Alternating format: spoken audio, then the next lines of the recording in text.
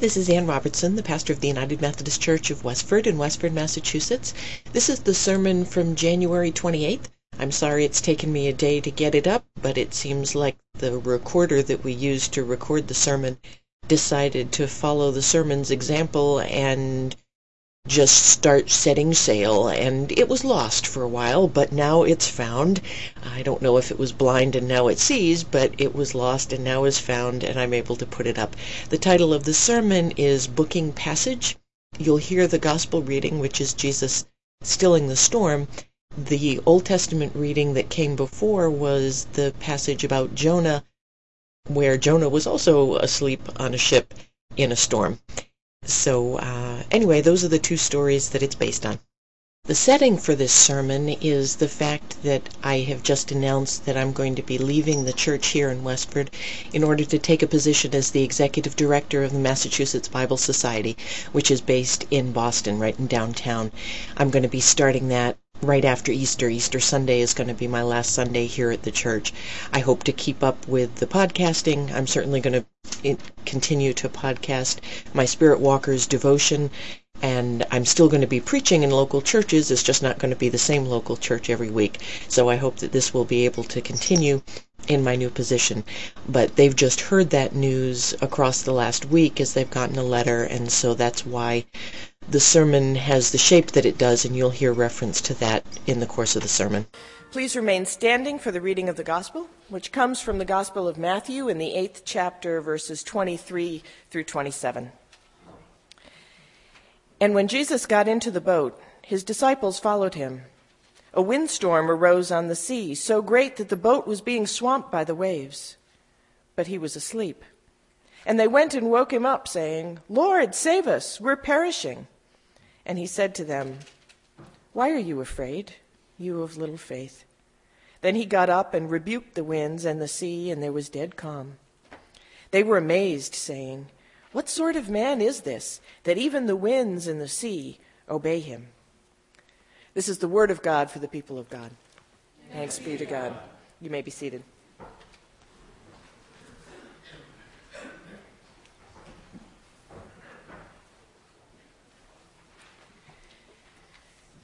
Back in my college days, I was really into Scandinavia and all things Norse mythology, all that good stuff. And I did a paper on the practice that the Norse had of burying people in ships, or at least in graves that were shaped like ships. And in the course of doing that research, I discovered how much of Christian tradition and architecture is linked to the ship. Medieval cathedrals were built to be sort of upside-down ships, where they come together at the top. The pews were the benches for the oarsmen, which is why you usually have windows at the ends of the pews so you can stick the oars out and go. The center of the church, called the nave, it's worked into everything. For well over 1,000 years, the church has been seen as a ship, piloted by Christ, taking us into uncharted waters. You can see the visible reminders of that in many Lutheran churches, especially in Scandinavia, where many churches actually have a ship hanging from the ceiling over the altar as that reminder of the ship that we're on and the one who pilots us. We have many newer forms of transportation today. But I think that the sailing ship on the high seas still evokes the best image of the Christian journey. Trains are kind of too fast and direct. Airplanes are too removed from what happens beneath them. And cars are too passive, relying solely on the driver. Moving a ship takes an entire crew, and those aboard have to learn how to work with the wind and the water. They have to bravely face the storms, know when to jettison cargo, and know that their very lives depend on each of them fulfilling their part of the whole. There are a number of stories in the Bible about ships. First one, I think, is Noah's Ark, going all the way through to the missionary journeys of Paul. And not one of those stories was a luxury cruise around the harbor. They encountered tempests and storms and difficulties. And what I found when I looked at all of them was that whether or not the ship weathered the storm had everything to do with whether the ship was following the will of God. The two stories that I picked for this morning show that. Jonah boards a ship that's headed for Tarshish.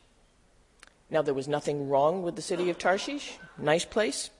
But the trouble is, God had already told Jonah to go someplace else, and Tarshish was in the exact opposite direction. Jonah is getting on a ship to run away, to hide, to try to avoid the will of God. As a result, a storm comes up that threatens the lives of everyone aboard. Jonah's sleeping. They wake him up, but he can't do anything about it. The only way to still the storm and save the crew is to toss off the one who's running from God. Jonah's found out, and over he goes. Of course, that's just the beginning of the story. We know that God wants Jonah's obedience and not his death, and the rest of the book tells how that happens with the whale and all of that stuff. But the point is, for this, that getting on a ship going one way when God has told you to go another way threatens everybody and only gets you thrown overboard. Now, the opposite is true in the story of the disciples in the boat with Jesus. In their case also, a storm comes up, and the disciples fear for their lives. And you again have somebody asleep in the boat. And they're pretty ticked off at Jesus for napping while all of this is going on. When they wake Jesus up and insist that he do something about their plight, he chides them for not having faith. If Jesus is in the boat with them, they are all within the will of God, and no storm can beat them. With just a word from Jesus, all is still and all is safe. The biblical stories make plain that just the fact of being on a ship is no guarantee of anything. What makes the difference in the success of the voyage is the degree to which the destination is in line with God's will. It doesn't matter how well the ship is constructed or whether the same commanding officer is in charge from beginning to end. There was once a ship that claimed it was stronger than the power of the sea, that nothing could sink it, and it set out to go where it pleased for the pleasure of its passengers. It was named the Titanic. There was another ship that never claimed to be invincible. Most of us would not sail any great distance with it today. It charted a course that required as much faith as it did skill to a destination that was full of hope and promise, but was unseen and unknown by the passengers. It sailed not for pleasure, but for a purpose that its 102 passengers believed was in line with the will of God. That ship was named the Mayflower. It wasn't easy for the Mayflower to get started on its journey to the New World. Twice it set sail and had to turn back to port. And finally, after a month of delays, she pulled up her anchor and headed for the open seas. It was not an easy journey. They had to repair the ship as she sailed, including when the main beam buckled halfway across the ocean. There were differences of opinion about whether they could do it or not. William Bradford reports in his History of Plymouth Plantation, "Truly there was great distraction and difference of opinion among the mariners themselves. Fain would they do what could be done for their wages' sake, being now half the seas over, and on the other hand they were loath to hazard their lives too desperately. In the end, however," Bradford reports, "so they committed themselves to the will of God and resolved to proceed." And the rest is, quite literally, history. What I'm trying to say in all of this is that as we chart the course for this church over the coming weeks and months, we need to be sure that we're booking passage on the right ship. The invincible luxury liner with all the comforts of home certainly has its appeal, but that story doesn't end well. The ship to Tarshish might promise a pleasant destination, but it isn't the direction that God is pointing. Captain John Smith described the Mayflower as a leaking, unwholesome ship. Yet because the Puritans resolved to commit themselves to the will of God, no American child gets through school without knowing its name. The little boat on the stormy Sea of Galilee is overcrowded and not well equipped for storms. But Jesus is in the boat. The boat is no match for the storm, but the storm is no match for the Son of God. When we pray and seek the direction of God, even the most unlikely of ships can be the one that history writes about. When we become more concerned about the purpose God has for us than we are about our own comfort and safety, miracles occur. Jesus said that those who seek to save their lives will lose them. Book on the luxury liner, and you're going down. But leave your nets and follow Jesus into the little wooden boat, and soon you'll find yourself spreading across the world to save it. Those are the choices that we all have every single day. It's a choice we make corporately as we decide what to do as a church. It's a choice we make individually every morning when we get up. Will we take the easiest road, or will we strengthen our muscles with some exercise? Now, I want to be careful here. The message of being willing to follow Christ down a difficult road is one that I accepted very, very early in my life. In fact, I took it so to heart that when God offered rest and joy in the journey along the way, I turned it down, figuring that couldn't be what God wanted. The way of the cross was so ingrained in me that I thought following Jesus only meant to suck it up and go into the snake-infested swamp, be miserable for all of my life to earn my eternal reward. But that isn't how Christian life has turned out as I've lived it more. At the beginning, there is a time of decision when we talk about the death of self. That's not an encouragement to suicide, far from it.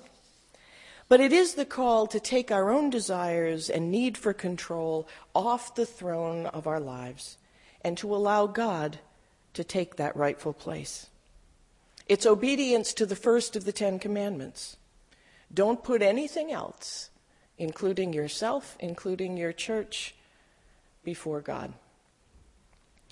Now that takes a huge amount of courage, and it runs counter to everything that the world tells us is smart and practical. And the more we have had ourselves as our top priority and authority, the more losing that does feel like death. That's the price of the ticket to board God's vessel. But it's not the destination of the ship.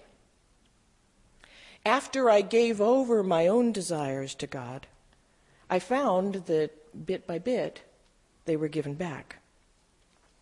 Only when I got them back, they weren't just desires and dreams anymore.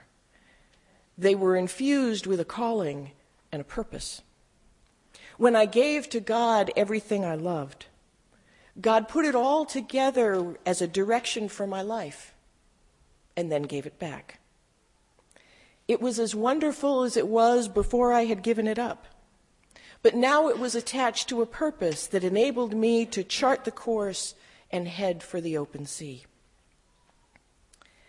That's what God asks of this church, to make the difficult choice and to give control of what happens into God's hands. It's not so much that we need to get together and decide where we want to go and how we want to get there. It's that we need to find out what boat Jesus is already in and pile in there with him. We need to choose our ship based on the purpose for which it sails and not on the comfort of the cabins. When this church does that, when making disciples becomes more important than making money, when we would rather be a church that meets in a parking lot with Jesus than a church that meets in a sanctuary with Brahms, the earth will shift under the homes of Westford, and the Spirit of God will blow through every door in this town. And in my experience, once we're truly willing to give it up, we'll get it back. Transformed, filled with purpose and powered by the breath of God. The ships are lined up in the harbor, and each one is booking passengers. There's the luxury liner that claims it can never sink. There's a ship heading out quickly under the cover of darkness to the port of denial.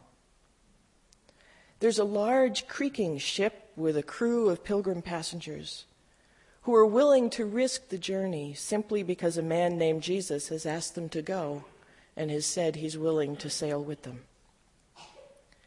The cost seems quite high for such a vessel, uncomfortable cabins. Yet no one getting on board seems to be giving it a second thought. Their eyes are filled with a vision of new life in a new world, and they take no thought for all that they're leaving behind. Yeah, you'd like a ticket? And on which ship will you be booking passage this morning? Amen. Thanks for subscribing to Spirit Walker Sermons. If you're ever in the area, stop in for worship at 9:30 a.m. on Sunday mornings at 10 Church Street in Westford, Massachusetts. I'd love to have you stop by my website at www.annrobertson.com, where you can also subscribe to a weekly devotion, which you can receive either as an email or a podcast. I'd love to hear from you via email at ann@annrobertson.com. Thanks again for subscribing, and I hope your week is filled with God's blessings.